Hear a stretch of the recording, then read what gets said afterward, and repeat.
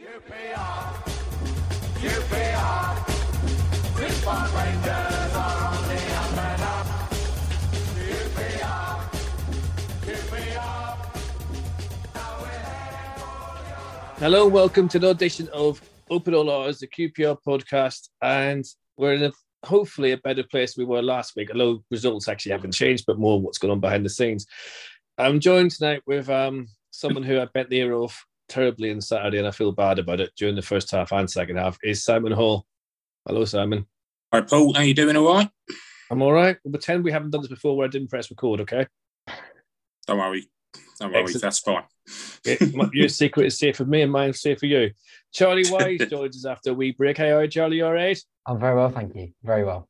Last time I seen you, you were walking away with your dad with a face like thunder, walking down South Africa Road after the Sunderland game, not stopping for autographs or anything. This is correct, apart from the autographs part. And we're joined by someone that may be familiar, a fan's favourite, a winger of his time of absolute perfection crosses we could do with now. Lee Cook, hello. Good evening. Good to be here. Well? To see you. Yeah, it's been a while. Yeah. Lee was expecting me to ring him. It's been a minute. That's what everyone says these days, isn't it? It's been a minute. Is that what he's saying? Well, I think that's what the cool kids say. It's been a minute now, or something like that, rather than it's been a while. I think it's been a minute. Unsurprising that Finney doesn't know that. Yeah, to be fair, even when I was a kid, I was never cool. I was always the one that got picked on for being just really odd and just boring. Really, that really surprises me. Oh, mate, I was, God, if it wasn't for me, someone else's life would have been hell. That's all I can say back in Belfast. Squinty, dyslexic and celiac. There you go, bingo cards played. And I was a joy to the bullies, I tell you. And it was shite at football. Now, Lee, before we bring you in and have a wee talk about the new appointment and stuff, which obviously you know, the fellow well. Simon, we'll cover Saturday briefly. First half good, second half mistakes. Great goal by Chur. We got battered again, and we collected another 3. Is that fair enough? It is fair enough. I mean, I did say that for 2 minutes before we realised you hadn't put the record on. But yeah, just my sort of view on it was, yeah, the first half I thought was much better. Organisation-wise, it was significantly better. You could see the gaps, which were all over at Sunderland, weren't about in that first half. And yeah, but as I said before, it was same old story. Teams just don't really have to make an effort to score against us. And teams that know all they've got to do is just hang in, make sure they don't concede. Middlesbrough did that. They were no way near the first half. I think we all said that there was no way they could be that bad second half, and true to form, they weren't. And then took them 15 minutes where they built up pressure, and the goal was coming. And again, it was a poor bit of marking in the middle, but you could tell from the build-up that something was going to happen.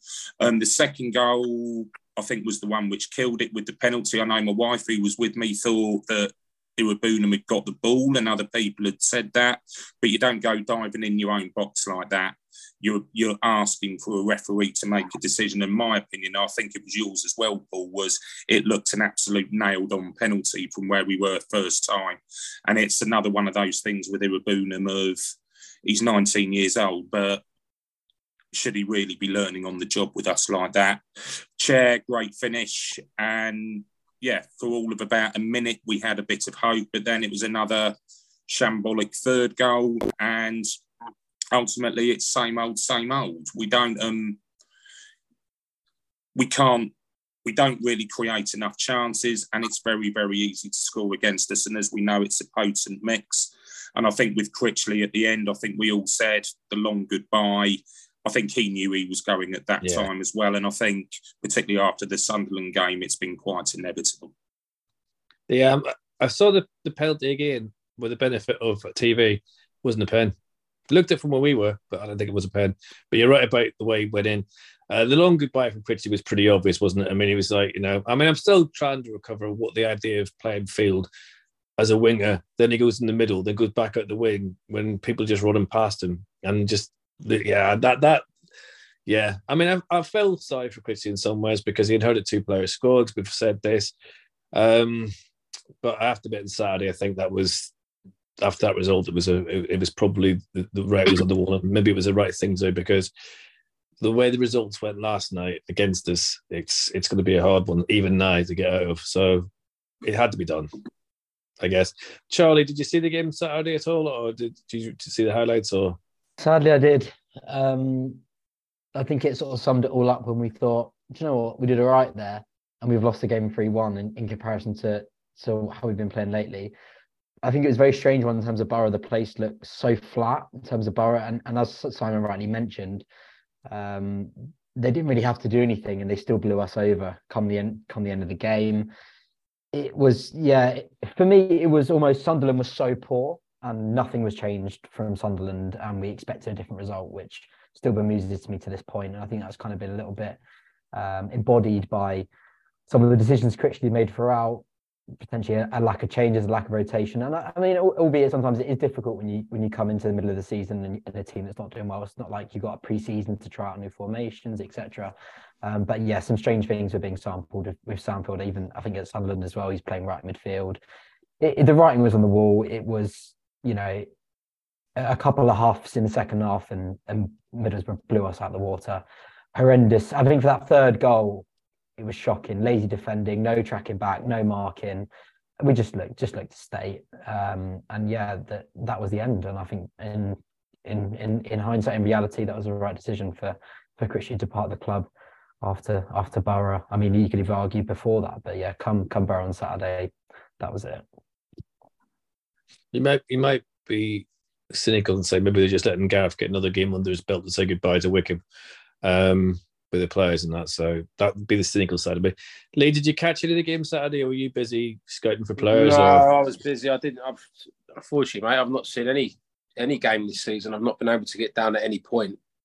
Even when we were flying, I didn't get the opportunity to come down and see what was going on. Then. But yeah, I felt a bit sorry for Neil in some sort of sense, because he's come in with high expectations of a team that really was in a false position. So from that point of view, he's starting on the back foot anyway. But when you look at his record and what actually happened during his short time, it was pretty bad, and you just can't afford to keep giving him another game when there's so much at stake. And that's interesting. Unfortunately for him, he come in thinking that maybe he could do something and maybe push us into the playoffs. But as I said, I feel like we had a purple patch at the start of the season, and I feel like over 40 games, even Bill would have probably finished mid-table with his team. And I feel he was just coming in off the back of someone doing so well in a short period of time. I think it was 15 games. I think he won 9 of them, didn't he, Bill? Yeah. And having that, I mean, we had a purple patch the season when the lads first got promoted from League One to the Champion, and I signed. I remember that season we won 7 on the spin, and I think after 20 games we were sitting in second spot. But over a season with some injuries, when your squad depth's not as strong as the others, it fizzles out and the table don't lie come May time. I just felt that Neil didn't really get back in January to bring any, big players in that he might have wanted. And I felt once the window closed, I thought of the writing was on the wall for him, really. And I'd say doing it the time they've done it gives them an opportunity to stay up for sure. You can dodge this question if you want. I don't mind, but you're not a player anymore. I know you're still involved in the game, but is there a case sometimes players just don't have a manager? It just doesn't work, and the players just aren't having it at all with certain managers. Because it sometimes looked to be like Critchley never really had the dressing room. Yes, in a word, but you still have a bit of pride in yourself and going out and doing your job on the day. You want to go out and be the best player on the pitch every game. And if 11 of you are doing that, then you should do all right. I mean, running that extra yard, yes, sometimes you might not do that for one manager and that you would do for another, but 95% of it is you will still want to be the best player on the pitch on that Saturday afternoon when you go out. So it's a yes in that sense of working that extra little bit. You always see when a new manager comes in, everyone's running around like a blue bottle. And and it's always a little honeymoon period when a new manager comes in. Neil didn't have that for whatever reason, but hopefully Gaz does, and I can see Gaz rallying this group for sure. There's enough quality in there to get away from the relegation zone. There's far many teams worse than what we are for sure. So having someone like Gaz, his strength is rallying players, getting players on his side, making you want to run through a brick wall for him. And that's probably one of the main points that they went for Gareth. Yeah, Charlie, what do you think? Can you see why they've gone for Gareth in the same sort of mode as what Lee just said? I think it's obviously an interesting appointment. I think when you compare the previous managers we've had in terms of the philosophy and the style of football that the board and Lee have wanted to implement across the football club, I think when you look Beale, Critchley, even Warburton before, they've been managers that have prided themselves on possession and free-flowing attacking football. Now, I think one of the biggest reasons as why they potentially have wanted to take this position forward is that the club is obviously wants to become a selling club. It wants to create a platform that young technical players can showcase themselves upon, and the club can sell forward, make a profit, and reinvest in the football club. Now, if we look at the track record and we look at the position we've been in with these managers, we haven't really got anywhere with these managers. We've been quite stagnant in terms of our league position and progression through the league, and we haven't really sold many players, bar Eze. So now you come and look at it and go, right, do we go again and try and get a manager that has a similar philosophy, like they did with Critchley? It's potentially, a similar background going back to Beale, and that didn't really work. So now I think it comes back to the drawing board, and you look potentially from a different perspective and go, this squad, should we say, is in crisis at the moment. We've been on a serious decline since November time. We haven't won a game in 4 months. And there's a real character problem, there's a real mentality problem, and there's a real lack of confidence within the squad. So you come at it from another angle, and which is why I do think that this appointment makes sense. I think you're definitely right there. I think there's two ways to look at this appointment. One is the reason that Charlie's just said there, like he's basically hit the nail on the head there, where Gareth will come in and do that something different to what the others have been. He will get them behind him. And I think the other main point, which is probably why they went for Gaz, the fans were turning a little bit on the board, on Les a bit, on Lee a bit. There was a bit of trust issues being lost, and I feel like a big part of this, although footballing reasons, Gareth deserves the job totally. He would have been my choice probably back in the summer. I feel this also is an appointment to sort of get the fans back on side a little bit, get the crowd going again, take the pressure off them a little bit, gives them a bit more breathing space. And obviously, if Gareth does well, which I believe he will, it will then switch back to what it was before, which is generally what everybody wants. We don't want an atmosphere around the club that, the fans are moaning at the board. It's been a long time since we've done that. So in that sense, I think they've gone for Gaz for both reasons, not just on the field, but off the field as well. And yeah, let's just hope that everything works on and off the field, because essentially we don't want to be the club where the fans are moaning about who's in charge in the board and all that sort of stuff. But I feel like this appointment is definitely going to help switch that little mentality a little bit, because from what I've heard and what I've seen, that mentality was switching on the board a little bit. So can I just come on the back of that? Just really quickly. Completely agree. I think, the position the board's in, the negative perception, almost the down talking and some of the calls for them to be ejected from the club, if you put for a nicer term, in terms of some things been thrown about. If that is one of the biggest reasons as to why and I'm sure it isn't, but I'd like to hope it isn't, in terms of why they picked Gareth, then I'd be severely disappointed, because I know there wasn't many other managers, and we can come on to this later, but I think in terms of Gareth, he brings something very different, which is not a bad thing. I think in this current climate, I think it is what we need, but I'd really hope that the board is not being influenced by the surrounding noise around the club to be making a decision based upon that, because they need to be making, if any clubs run properly, which, there are potentially some question marks coming around at the moment, the club should be making decisions that is right for the football club, and not listening to social media and all this slander about who we want and why we want them out on the board. They shouldn't be making decisions for the football club long term going forward, dishing out a 3.5-year contract, to anybody just because it's the right decision for the fans. And I completely agree with your point, Lee. Completely agree. And I think there is some element of it in that. But I would be severely disappointed with the club and the board and whoever's making these decisions if that is why they've done it. But if I can just jump in on that as well, I think the reason why some people have come up with that is that historically, I think you look at the Holloway appointment in 2016. I think that was another one where Hasselbank hadn't really worked, and I think there was genuinely a thought, and it was a board appointment of, right, let's get Holloway in, let's try and get some smiles on faces, and that sort of thing. And it's something that we have done. It's something we have done, particularly under the Fernandes board historically. We've tried to go occasionally. We have this sort of cycle where we try and do things and then we throw in a populist appointment just to try and keep fans on side.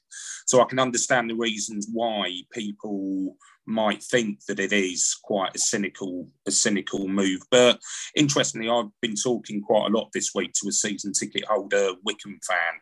And going forward on this, one of the things which might potentially be a concern with Ainsworth is Ainsworth's had total control at Wycombe.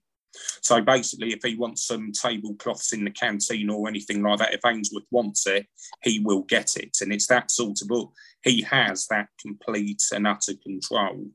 And I think what's going to be interesting, particularly with Dobson coming in, who's also had quite a major role in getting transfers, scouting, that sort of thing, is what's going to happen in the short term. I think it's going to work really, really well. And I think he'll give us the boost that we need. I think what I'm thinking about a little bit with it, judging from what my Wycombe mate is saying, is what's it going to be like medium term with that element of control?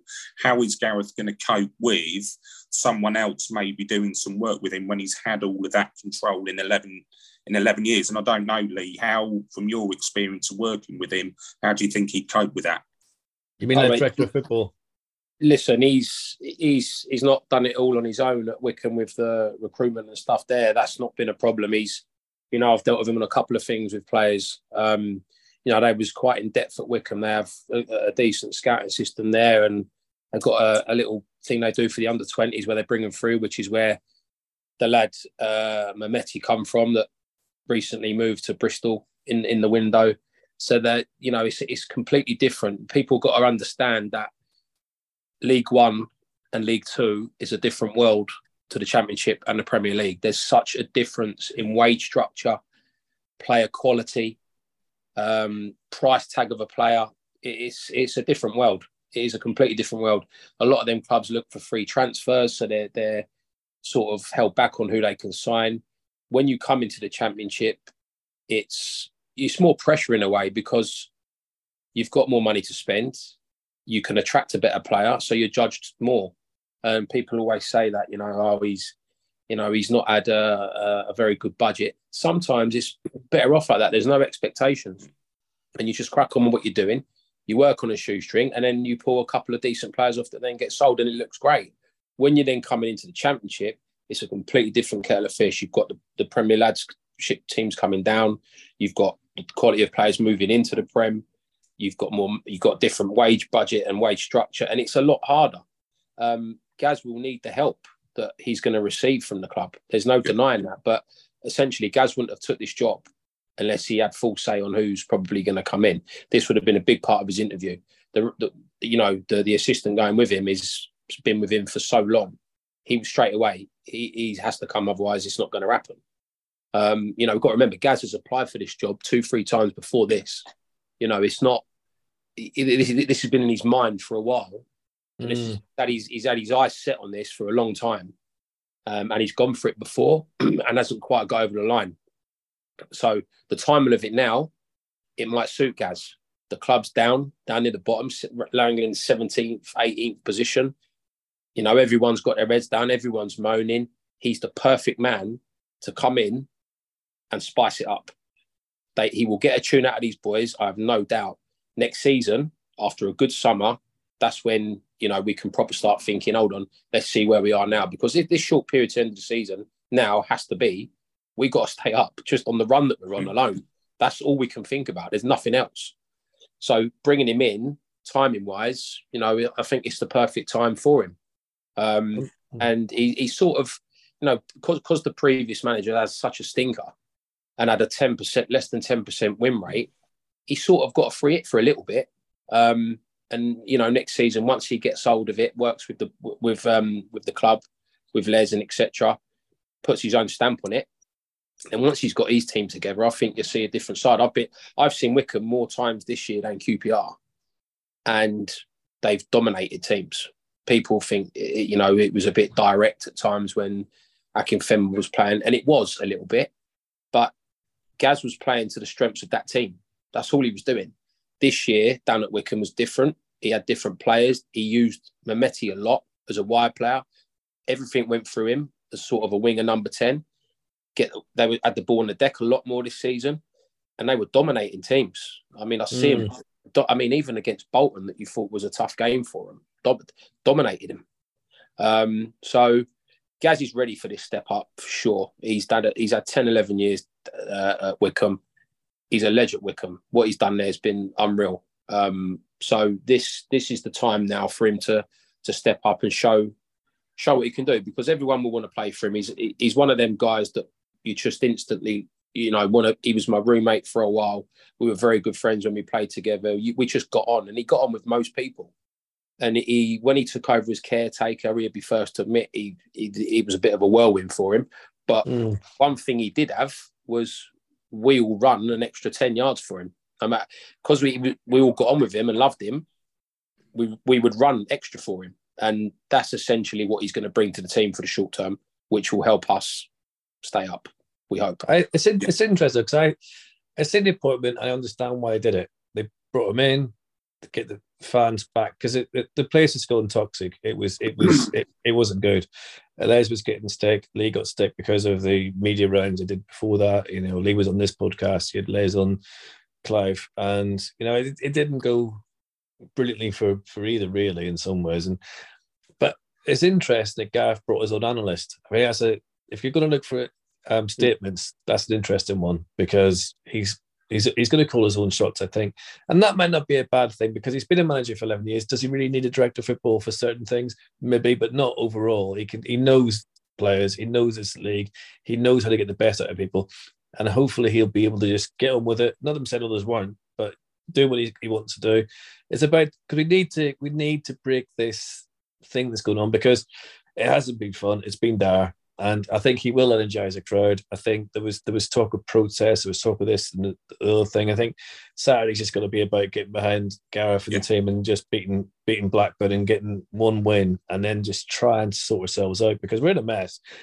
I mean, half of me is delighted that Ainsworth's here, going to give him a chance, and the other half of me is still looking at the league table thinking we are not out of this by a long shot. Do you know what I mean? Like, Lee, there's a real worry we could still go down, and they had to get this right. I think they have. I think he will energise. He will make the place electric. It will get buzzing. And I just hope one thing QPR does do, which is sad, is we kill legends.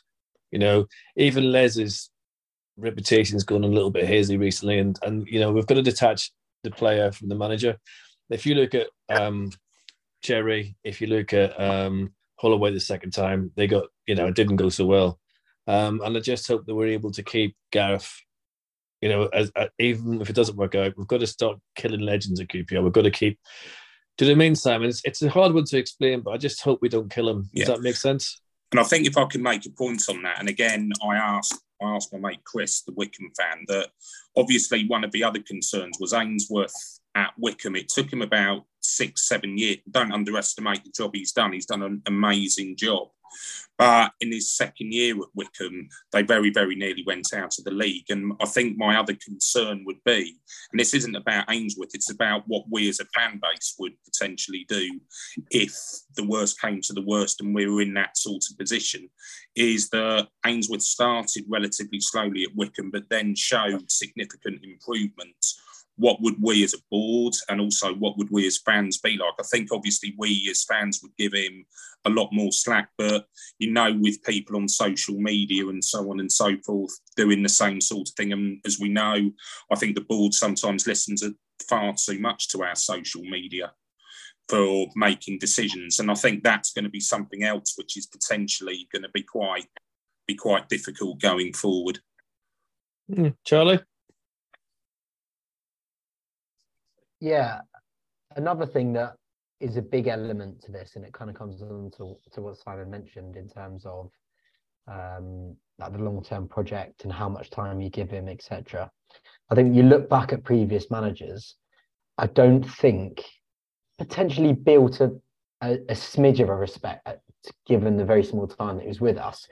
I can't think of a manager that has installed any form of culture and down to like the values of the squad and what they project across the players and that installment of belief into a set of individuals, what I think there is the potential to with Ainsworth. Yeah. I can't really picture going backwards anything that's really had that level of man management skills.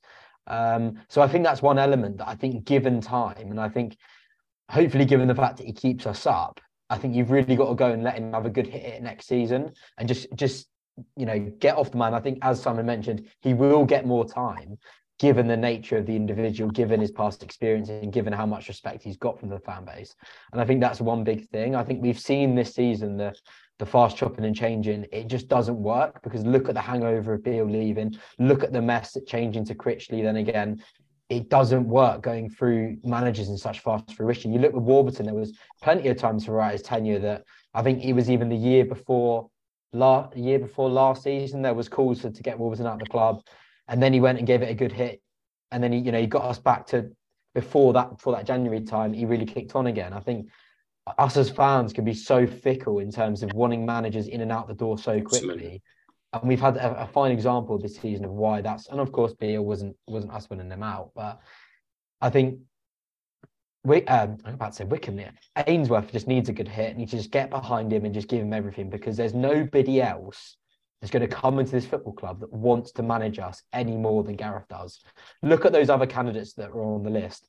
Wilder, Jones, whatever we were getting thrown about. There's no way that they want to come to this club. And if they did want to come to this club, they would always be moaning come the summer, come next January, when it comes to the limit of funds they'd be getting. Gareth's the only person that wouldn't moan about it, can probably accept it, and has experience of working under those tight constraints before. So for me, I can't really see a manager that, given his experience, given the situation, and given how much he wants this job, that deserves a better shot and deserves us fans to really get behind him. Lee, here's a question for you, for my little brain to come up with. What was Gareth like, the player, to what Gareth is now like as a manager? From what you've... Well, I mean, don't forget, when he was caretaker, the first day he got the caretaker's job, it was Flavio literally... He walked on the pitch. We was doing the team pattern of play for the game the following day. He walked on the pitch. He sat Dowie on the pitch, and he looked at Gareth and he said, "You're taking charge tomorrow," and then walked off. And Gareth sort of looked. He didn't know if he was taking the piss or what to do. So Dowie sort of stormed off with his staff as he would. Off he went. And Gareth finished the session, and we were like, what the fuck was that about? And then Gareth was just like, I don't know if I'm what's going on. I'm going to have to go and speak to him because, I was involved in the team. So am I allowed to pick myself? Like, what am I doing? And it was all a bit of a strange sort of, I think it was 6 odd weeks he had. And, in terms of him as what he was like as a player, what he was like as a manager, I'd say personality-wise, a little bit different, because as on the field, he was literally, I've never played with anyone like it, actually. He would literally stick his head anywhere. He was sort of calm as a manager. He was trying to help the lads as much as he can in a sort of softly, never see him get angry at all. It was all about helping everybody and trying to get the best out of them, even though it was for a short period.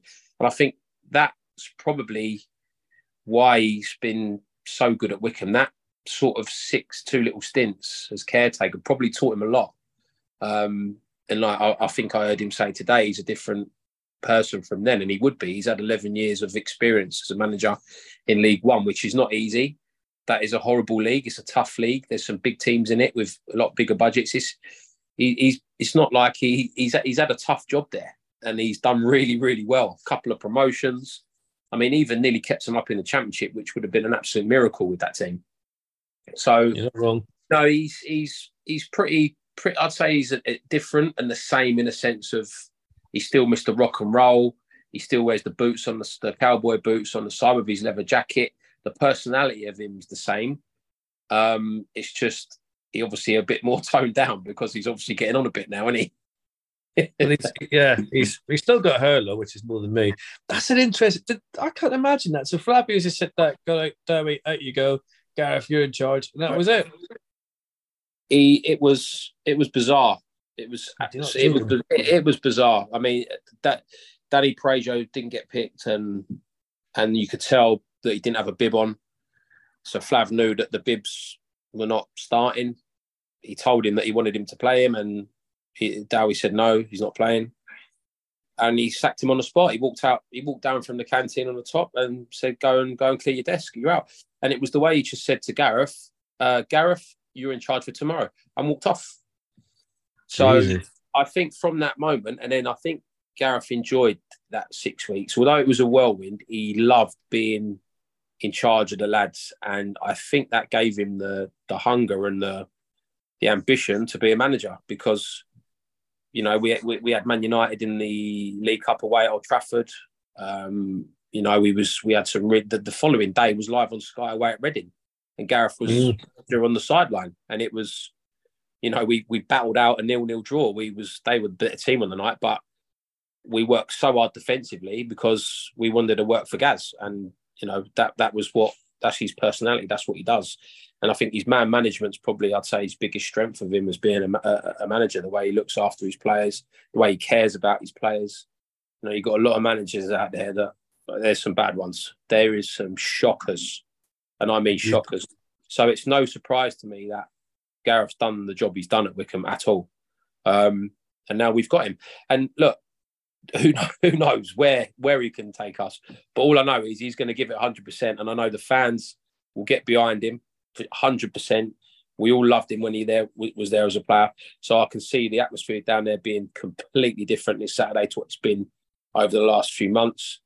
And yeah, the fans at Loftus Road, they do give you a boost, and that's what they will probably need Saturday because Blackburn are a very good team. So it's a tough game for him to start off.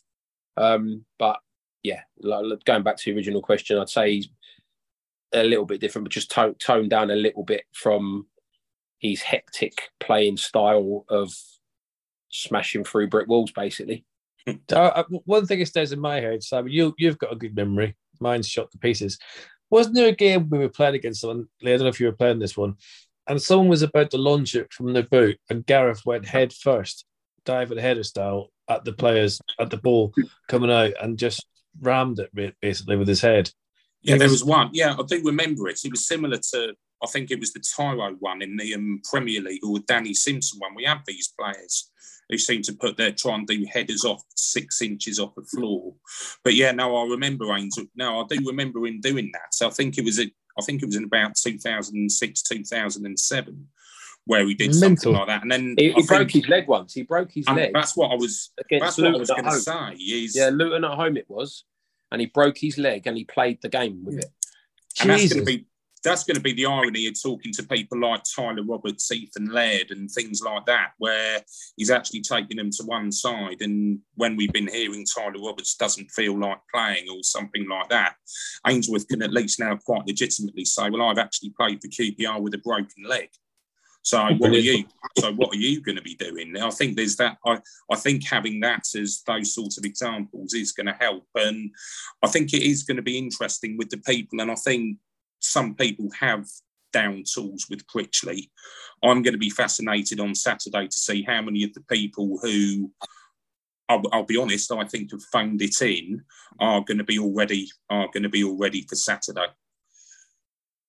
Good point, Charlie. I just want to ask you, Lee, you mentioned it briefly earlier in terms of, I think there's this whole debacle at the moment in terms of Ainsworth only plays direct football. He's going to struggle when it comes to playing at QPR because QPR want to play a certain way. How do you respond to that as a man that you know him very well and you I'm sure you've spoken to him over? How would you respond to that? I said it before. I think you play to what works with the talent and players you've got in your team.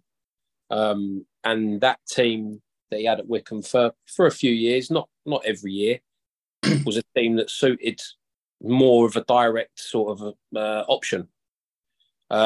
He changed that this season at Wycombe. Bayo left or he retired. He signed Sam Vokes, who, again, similar type, target man, but a bit more mobile, can get in and around the box, goal scorer. But he was more of a going through the more talented boys and creating and dominating possession and winning games. And that's what he done this year with them. So, people will say that, clubs have probably gone to watch Wycombe in the past and gone, a bit too direct for what we want or what our fans expect. But essentially, Gareth was just working with what he had in the dressing room. So, don't judge him on that when he's got a team that's got better players in it, and then see what he does. He had not the best budget at Wycombe, so it weren't like he could go and sign an unbelievable number 10 like Abir Eze, or he had that luxury of saying, I've got Ilias Chair or Willock. He's had to do it in League One. So sometimes in League One, and League Two's even worse, you go more direct. It just comes with territory. The lesser talent you have, the more direct you got to go, because that's what they can do. So, don't judge him on that yet. You got to give him the chance to prove that that's not his style of play. It just was his style of play with the players that he had. And for anyone that's actually thought that, then watch some of Wycombe's game this season, if you can watch them, and see how they was different from say 3-4 years ago with the players that they've got, and how he was trying to install a more attacking possession-based sort of football with better players, because they did have better players this year. I think he signed Gareth McCleary, he's been a championship player his whole life a couple of seasons ago. And Sam Vokes, great centre forward for that league, can also play. So it's judge him later down the line on that one, if you like. And people are quick to make these assumptions, aren't they? Especially when they see one game out of 46 that Wycombe are on telly, and I watched that because Gaz's manager. God, did you see them last night? That might have been an awful game for Wycombe, and they just pinged it long. So people make these judgments over a little snippet they see of a season of football, and that's why we use that saying of old fans are fickle. But judge him now. Now the fans are going to see him and his team every home game, and the travelling away fans, they'll see it regularly every week about what he wants to do. And I think they'll be pleasantly surprised if they've got that opinion of him of he just launches it, because this season it hasn't been that at all. No, I agree. I'll just take something that can launch a freaking corner into the box. What was that, sorry? I said I'll just take something that can launch a corner into the box that I'm going to tell you after the flipping corners we've had this season. Sorry, Johnny, carry on. Just quickly, and lastly from me. Lee, also, I think one big thing that I think we know Gareth he's a strong character. I'm sure he's got thick skin. I think one thing that probably, no matter who you are, I think given his environment that he's become accustomed to in probably the last 11 years that he's had with Wycombe, I think the expectation and probably that almost that buy-in from the fans of that being underdogs, they all appreciate that. They know Gareth's done well. They've overperformed in so many respects as a club, Wycombe. And I think when you pick up the man and you drop him in our current environment where QPR, I think as a club, you look at our attendances, the money we generate, etc. We're pretty much a League One club. We have a lot of fans with the opinion that we're a Premier League club. The expectations that come with that in comparison to the Wycombe fans are almost worlds apart. And as I mentioned, I'm sure he's a strong character and et cetera. How do you think he will cope with that? And to what extent and how much of a shock do you think that could be for him, given the two environments that are complete polar opposites? Yeah, I mean, go back to the start of the conversation. I was basically talking about the difference in the Championship to League One. And one of them points is the expectation, because when you're in the division below the promised land, everyone feels like, if we spend a little bit, we've got a chance of getting in the playoffs, we've got a chance of getting to the Premier League. So there comes that huge, lot more pressure than a promotion charge in League One. And I feel like Gareth was on the path to probably, I think they were guaranteed to be in the playoffs, and he could have stayed there and stuck it out and tried to get another promotion under his belt. But he knew as soon as it was QPR, he was going. What's wrong with him? Why does he want this job now? What a silly man. Yeah, I mean, if they had come in the summer for him, it'd been a lot easier decision for him. I mean, it must have been a tough one. He must have sat in for a car because they're probably the informed team. Over the last sort of 2 months, they've really picked up and won. I don't know what they're at for. Yeah, I mean, 6 in a row. Since Christmas, they've been on the form team. So he was on a bit of a winning streak. Everyone was flying. They was dominating games.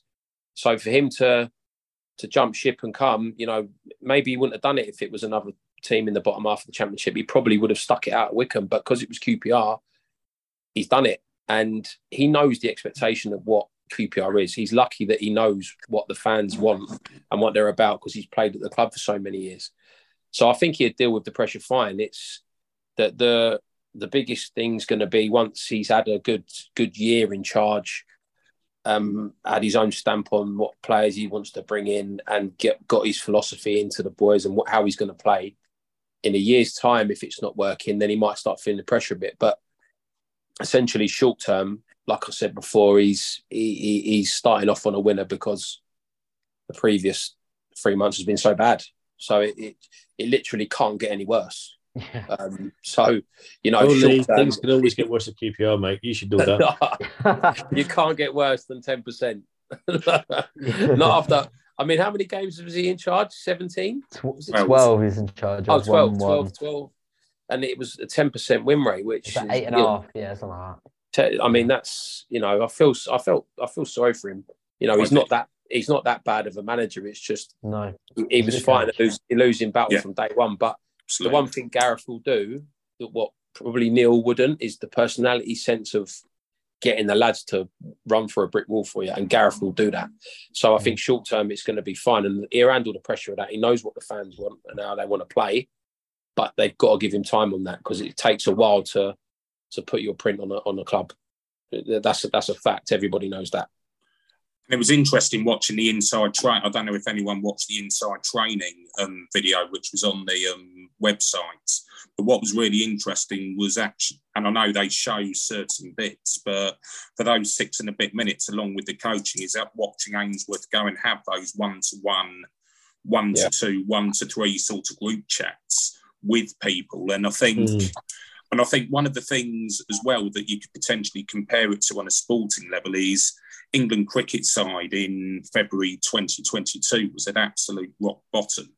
And ultimately, what it's taken is for Ben Stokes, Brendan McCullum to come in. And one of the main things they've done is actually just change the mentality and just try and release pressure.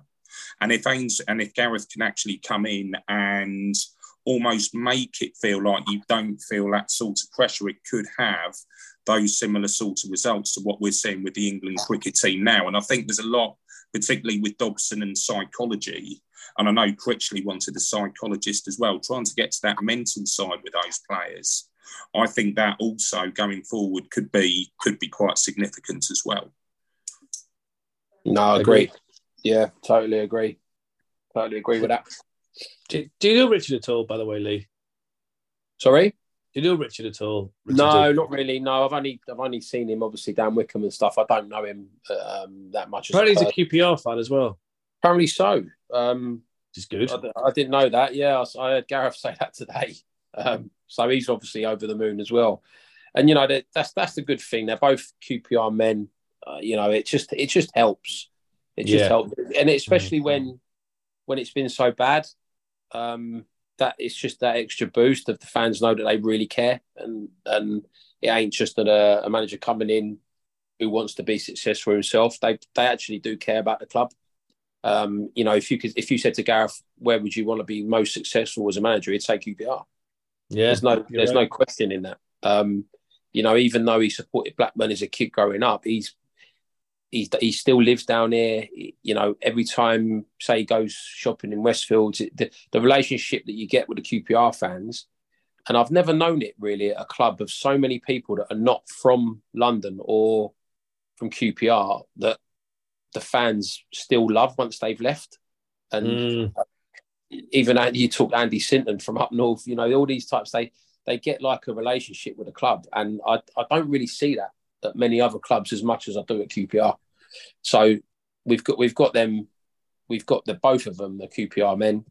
Like I said, it helps, but it only helps for the short term. Long term, they need to put their stamp on it, get playing some decent football again, get some better players in, just get the club back fighting for something that, even if we're not spending big money, let's just have a fight and get near and around the playoffs. So we've got something to sort of look forward to or be excited about. Even the last sort of, I've not even wanted to look at the results of QPR. It's always the first one I look for, but I've not even wanted to look because I sort of knew what the result was going to be. And, I was even had this discussion with Mike the other day. He said, we could go and beat Middlesbrough at Middlesbrough with Mark Bircham. I spoke to him in the week. And I said, look, I know that's always been the QPR way. When the chips are down, we always will go and beat a Man United 4-1 at Old Trafford. But I said, we won't with the way it is at the moment. There's no chance we're going to go to Middlesbrough and win on Saturday. I just didn't even bother looking because I knew what it was going to be. I think that was a thing, innit? I mean, under Critchley, we lost so many games. Letting 3 goals was ridiculous. Yeah. I've never done anything like it. Even Paul Hart, I don't think managed that as much as that. And he gave it a go. Well, he was only in charge for about 3 games, wasn't he? Three of them were against Sheffield United under Kevin Blackwell. And to be fair, that was long enough. I mean, this is the thing. I think it's. I think was he not in charge? We got done 5-0 at Forest away. I'm sure. No, that was Mick. That was Mick Harford. That was afterwards, wasn't it? That was Mick. Yeah, that was. I don't know if I think Paul was before Mick. Mick took over from Paul. Yeah, that was it. It was hard to keep track. I mean, God knows how you kept. It was a manager a month at that. It was a manager a month at that time until Warnock came in.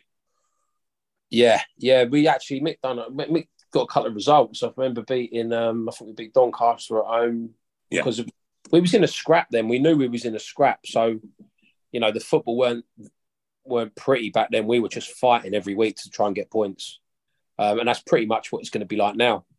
It's just you can't blame him for that, can you, Lee? No, you can't blame him. And Gareth's probably the ideal man to do that. He'll get him fighting for the club. That's the one thing he will do. So, we're getting close to that relegation. But when you look at some of the teams, you think, God damn, mate, we can't go down from this lot, surely. I mean, there's some really bad squads. So, I think he'll rally this group for sure. And hopefully in the summer we can have a decent summer of some ins and outs and, start looking upwards like we were at the start of the season. Although, I'll go back to it. I think it was a purple patch we was having, and even Bill's last 4 or 5 games, it was the signs were there. I think of a depleting team a little bit. Yeah. I don't think we would have been anywhere near where we are now, but it weren't a team that would have been challenging for the playoffs for sure. You look at the teams now that when Bill left, that was sort of West Brom were like 20th at the time, weren't they? Yeah. And you look at them now, it's over a season. And that's what we've got to remember. And if Gaz comes in and has a little purple patch to help us stay up, fantastic. It's going to be next season that's going to be the one where let's have a good summer in the transfer department and look upwards, onwards and upwards, as they say. The interesting thing will be, Lee, in all honesty, just get through the next few games, get a couple of wins, go in and stay up, and then just let everyone take a deep breath, recalculate. Rethink. But one thing I do like about Ainsworth is, even with us, he's managed to get the right players on loan at the right time and get the most out of them. His use of the loan market is certainly better than we've had this season, because we haven't really had a good success. The loan market this season has been very hit and miss, and that's probably one of the reasons. What's he been like led? He's a good player, but since Bill left, he's gone to pieces. Yeah, and I think he's one of the players who I think you could almost accuse of going off with very, very minor injuries. I think there was one where he went off at half-time at Sunderland and everyone was like, oh, it's Middlesbrough away on Saturday. Oh, right. It's that sort of, I think it's that sort of approach. Now, that might be unfair, but certainly I think there's been a few players like that who seem to be have an aversion to long away games up north. And also you got Richards as well, which is a strange one, because I noticed there was a bit of a That's odd. I mean, there was a Chris Lee, I don't know how true it was, said something, and he then went on. I've heard Twitter, Instagram applied to basically. Sorry, Charlie, go. I know. I don't know if I froze or you froze. I've heard there's some character issues there. That's what I'll say. Well, Roberts definitely stone tools, hasn't he? He seems to be on strike, basically. He might well be injured. Willock came on and pulled a hamstring within 5 minutes, and if it was even that long. And I just don't think, I don't think the players were having him, whatever reason, high or what. And I know they're professionals and no one's got there to lose. I think people like Dunn were losing their absolute shite in the pitch over players not doing the right thing. I think Dunn's actually played quite well the last couple of games. Dunn was pretty excited because I tell you what, Simon noticed this as well. The way he spoke to Kakai when things were going badly, because he was getting Kakai was being overloaded. Everyone's going to criticise him, but he was being massively overloaded. He had two of the best. That forward line of Burrow would put the bejesus into anyone, and he was having to face him himself sometimes. And Dunn took him to the side. Dunn's been good. Dickie was better. Do you think? Well, he was better. Some of the blocks he was doing, but some of the again, I got the feelings that they were being told to do things, and when they got on the pitch, they ignored everything they'd been told and just played through instinct. Thing is, the benchmark is so low that anyone could put a 6 out of 10 at the moment, and you go, bloody hell, they had a good game. So and I think that's what brings it. And before we go and think about Saturday and on going back to the playing wild thing in the car on the way to the game and going mental. Here's a question: do we still play pig bag if we score, or do we play wild thing? Now there is a question for you, Lee. What do you reckon? Or do you play both? Play both. There you go. Excellent. Simon, stick with pig bag. Yeah, come on, pig bag. What sort of question is that? Well, I'm just trying to be controversial. The podcast needs to be controversial. Really, you don't need to try and be controversial. You do that by accident. Yeah, we've had enough of that lately. You're not wrong, tell me about. No, I think it'd be brilliant. I think the rock and roll thing's hilarious. I mean, I'd never seen this band play, but everyone said it wasn't actually bad. Did you see him play, Lee? Have you ever seen this band play? Many a time, mate. We were like his groupies at the time. Me, I think mental image. Me, Marcus Bignot and Martin Rowlands must have been about 5, 6 of them, maybe. Any good? He was all right. Yeah, he was all right. Shirt was undone, got the chest out, got the pecs out. He was loving life. I remember when we went up and he sang "We're the Champions," and we went up in the obviously, and when we did the town hall thing, and he did that, which was nice. Yeah, he ain't bad. He likes. He thinks he's got an unbelievable voice. I wouldn't say it's unbelievable. It's all right. It's all right. It's better than mine. His football management's a lot better than his voice. Put it that way. I like that, Lee. I like that. But what he does have, he has that appeal of a rock and roll star, doesn't he? The cowboy boots, the leather jacket, the hair. He swicks the hair about, and he is quite funny. I put a photo up yesterday on my social media of him at one of the gigs he was at. It was a classic picture. He's like jumping in the air. His hair's sort of flicking back, and he's got a guitar in his hand. And you're thinking, the wild thing. I might need you to send me that for the thumbnail, actually, Lee. What's that? I might need you to send me that photo for the thumbnail. Yeah, it's a good picture. Know what? At least he's a character. At least he's a maverick. At least he's different. At least he's got personality. At least you know that he will be as honest as he can be as well. Because he always strikes me as being very honest about his own ability, about what's gone right, what's gone wrong. He will not play the media rules so much, but play himself, which is what we need. Yeah, I think that goes back to the debate of what type of managers succeed at QPR at the moment. Is it managers with a bit of personality? So like Holloway, the last one's Holloway, Warnock, and so on. Obviously had great success. And is there actually something in the fact that you need to have a big personality to be a manager at QPR? Well, you mentioned it a minute ago about Tyler Roberts not fancying it, not wanting to be out there on the pitch. What Gareth's personality will give to you as a player is you don't want to miss the game Saturday, just in case, because look what he's done in this vibe of getting us all on the same page. I've got to be out there. Whereas before, you weren't bothered. You sort of 9 times out of 10, you knew what was going to happen on Saturday. We were going to get outplayed, outdone, and probably lose the game. So why do I want to be part of that? Yeah. What Gareth's personality will give is he'll make them not want to miss the game. He will make them want to be out on the pitch. So you might see a difference in Tyler Roberts completely now because he has got ability, the kid, and he can play. Yeah. And if Gareth gets his personality into him and makes him want to be out on the pitch, you know, he could be a big player for us till the end of the season. For sure. And then, it's all about staying up, isn't it? Charlie, I'm going to go to your RZ now. Oh, I was actually thinking of 2, so I don't know which one I'm going to go for. Okay, I just think, do you know what would be nice? I think it'd be really nice at the end of each game to actually be able to sit through the manager's post-match interview.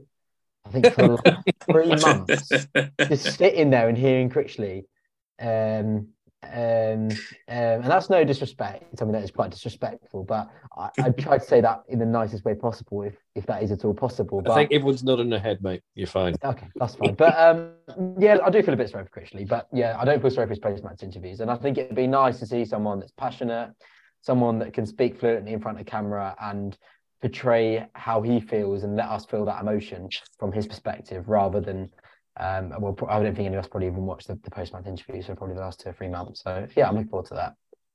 And your second one? Do you know what? I think it slips out my head, but the first one will do.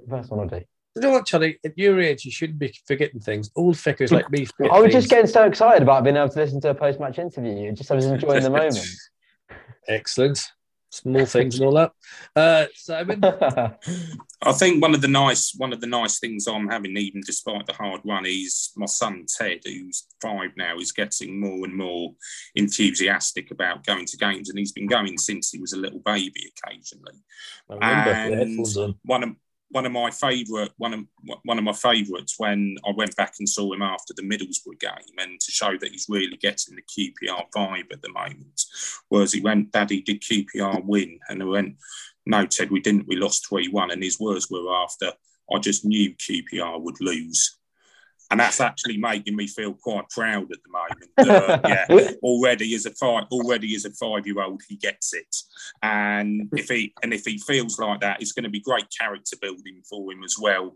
Just having that sort of independence from everyone telling him to support Chelsea, Watford, or whoever.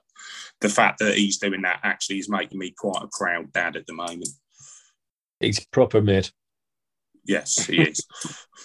Lee, have you got an Oz end? I mean, it's what we normally say, something that's on our mind, or a message to the fans about Gareth, or whatever you want to say. Well, my boy's now 2.5, so I'm hoping by the time he's Simon's boy's age, we're doing a bit better than we are at the moment. Yes. Well, it's in Gareth's hands, isn't it? It's down to Gareth, mate. I'm going to message him now. I'll see him through to 5. Louis' future Queen's Park Rangers support in life is all based on what you do, Gareth. No pressure. I think that's perfectly reasonable, Lee. I think so. I don't want to be buying him QPR kits and him getting lynched at school because we're getting relegated from the Championship. I can't be having that. No, you want to be banning QPR kits because we want to be going up to the Prem. Well, yeah. And you, Lee, are exactly the problem we have in the fan base. Thank you very much. Anybody that's listening, London Club 95, 1995. Top London Club, they were the days. My RZ is quite simple. Was you born then, Charlie? No. 2000, well, there you go, mate. Yeah, there you go. Top London Club, mate. I remember that. Hang on, whoa. What year were you born, Charlie? 2000. Jesus. Yeah, mate. See, this is why all the expectations are us older boys. That's what it is. Yeah. 2000. And we've had the drips and drabs since I've been about. You're only a year older than my daughter. Jesus. And she was born. Why say like that? What was that? and we got tanked by Peterborough, Denny Shittu's debut, and sent off. And that's the day after my daughter was born. Hey ho. So go back to your message, Simon. It could only get better for her after that. Yes, indeed. Now, I just want to clear one thing up. because Here we go. I wouldn't call it an incident. There's something happened Saturday, and some were saying that the thing we did with Lee Hughes, he was laughing at the fans, and we didn't interject and stop that or defend the fans. Now, for those who listen to the podcast, we asked the question. I took it, and maybe wrongly, and I'll hold my hands up, that he was laughing more at the questions and exasperated by the fact, I'll give you this, I'll give you that, and you want more, to which we said yes. So I'm sorry if anyone feels that we didn't ask him the right questions or didn't challenge that, but I did not think for 1 minute he was laughing at the fan base. I would have challenged him. Charlie, you're on that. Did you think that at all, or is that fair? Yeah, until I kind of watched it back, I didn't really realise maybe potentially how sarcastic it was. In the moment, obviously, you kind of, I don't know, thinking of your next question or etc. Until I kind of watched it back properly, and I didn't really realise the connotations it was given off, which is potentially quite poor. But yeah, in the moment, the way Rob asked it and what I thought he was laughing at, I think I got the wrong end of the stick at the time. But like I say, as I listened to it back, I think these connotations were different. But make of it what you will, shall I say? Well, anyway, sorry to everyone who thought we should have done better. And lesson learned, shall we say? And my others are then there's that one of my mates that goes to football with me, Cindy, is a massive Gareth Ainsworth fan. She's probably got a restraining order actually, but never mind. And she does this thing at gigs, because me, her, and Alan go to games, and she does this thing at gigs where if people talk to a gig, especially Springsteen or something, she'll do you with a car key. So if you get a car key mark on the back of you, she'll like stick a car key in you. So she'll like do you in the ribs with a car key, which is quite painful, or the kidney with the car key. So if you go home and your back's marked in the shape of a car key, you've obviously said something nasty about Gareth, and you should think about your behaviour. So there you go. You never fail to surprise us with these RNs, do you? Like every week. I just think, where on earth these things come from? You've never been to a flipping gig with her. So, Jesus Christ alive.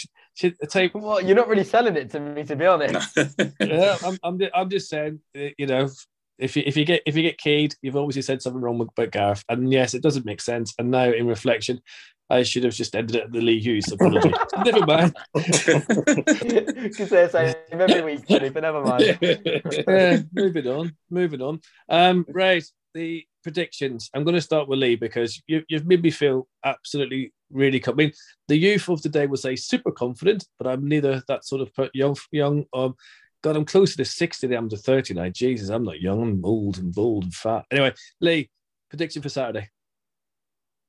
I'm going to go 2-1 win. Excellent. Have you ever stuck your car keys into someone at a gig? No, but I've took my knickers off and thrown them at someone. Simon. I haven't taken my knickers off and thrown them at someone at a gig. Where I actually, funny enough, I actually agree with Lee. I actually think it's going to be 2-1. I think the lift of mood is going to be so significant, I think, this weekend. And the fact that for this first game, everyone's going to be behind it, it's actually going to be nice to go and see regardless. But I actually think, I'd go with 2-1 as well. Oh, Charlie. I'm going to ignore the game of never have they ever and talk about the prediction.